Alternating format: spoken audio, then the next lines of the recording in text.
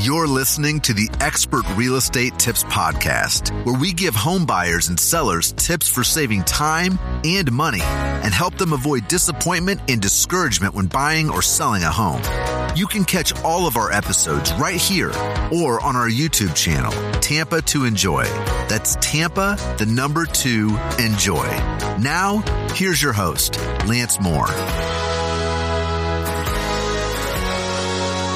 Hi everyone, this is your Tampa Bay Realtor Lance Moore, and in this video I'm going to talk about how to get the best interest rate on a home loan. And I'm going to go over 2 important tips that you really need to know about that are probably more important than the interest rate that you're going to get.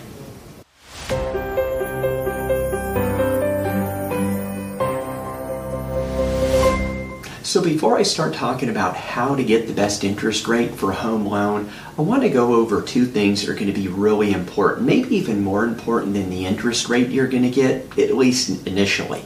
Number 1 is choosing the right lender, the right loan officer. If you haven't seen my video on this above, go ahead and click up here. You could watch it after this. But it's about getting the right loan officer, because if you hire a loan officer, you need to make sure they know what they're doing, that they're knowledgeable, that they understand things, that they're looking out for your best interest, that they're going to close the deal on time, that you're not going to have all these fees that you didn't expect. So you want to make sure you choose your loan officer and your lender very carefully.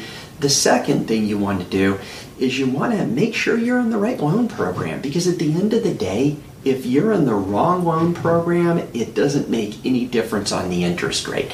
Years ago, when I was in mortgage banking, I remember loan officers, all they would talk about is 15-year, 30-year, 15-year, 30-year. That's it. And when I got into the business, I was like, well, what about a 5-year reset program? What about a 7-year reset program? And it was very easy to actually get business, because most people were so fixed. They had blinders on with consumers just saying, oh, here's a 15-year, here's a 30-year. So what I would do is I would talk to people and I would say, tell me a little bit about your situation. How long are you going to be living in the home? Are you going to be buying the home? Are you going to be renting it out? Are you going to be buying it? Are you going to be relocating in 5 years? What's your situation? And a lot of people would come to me and say, you know what?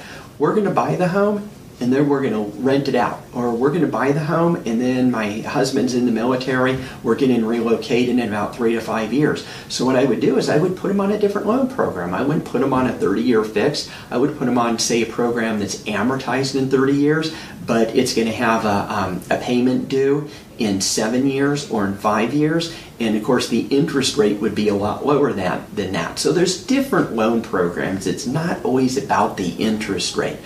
But let's talk about the interest rate. So you're choosing what lender to work with. You want to get the best interest rate. The first thing before anything else, just make sure you pick a loan officer that knows what they're doing and you could trust them, because nothing else matters if you don't have that. So what you want to do is you want to go to 3 lenders. So maybe you go to a mortgage broker, you go to a bank, you go to a credit union, whatever. And what you want to do is you want to make sure you're giving them all the exact same information and you're calling them at about the same time on the same day. Because depending on what's going on, interest rates could change from day to day slightly. Or maybe you call one company and you call them 8:30 in the morning and they haven't gotten their rates for that day. But then you call the other 2 at maybe later in the afternoon. So you just want to make sure you call them at about the same time. Say call them all around 11 or all around to 1 o'clock or 2 o'clock or whatever. I wouldn't really call them too early in the morning. Give them some time to get their interest rates. You want to make sure the type of loan is the same. So if you're going on a conventional or FHA or VA or whatever you're going on, USDA, they all know that. You want to give them the same loan amount. So if you're at $260,000, they're all at $260,000. But where most people miss it, most people don't think about talking number of days that the interest rate is locked, and that is vitally important. And here's why. It's pretty well known in the lending industry, if you get someone who's calling on the telephone, lenders tend to call them rate shoppers. Some of the more unethical lenders out there, what they'll do is they'll purposely quote them a 7-day lock. because the buyer doesn't ask. Now, typically, most lenders, just a regular quote without the buyer saying anything, should be quoting a 30-day lock, but some of them don't. Because at a 7-day lock, there's going to be less liability for the bank or who's ever lending the money. Or same thing, the longer you go, the more liability, so the interest rate will go up slightly. There's going to be a good size difference between interest rates on a 7-day lock and a 60-day lock.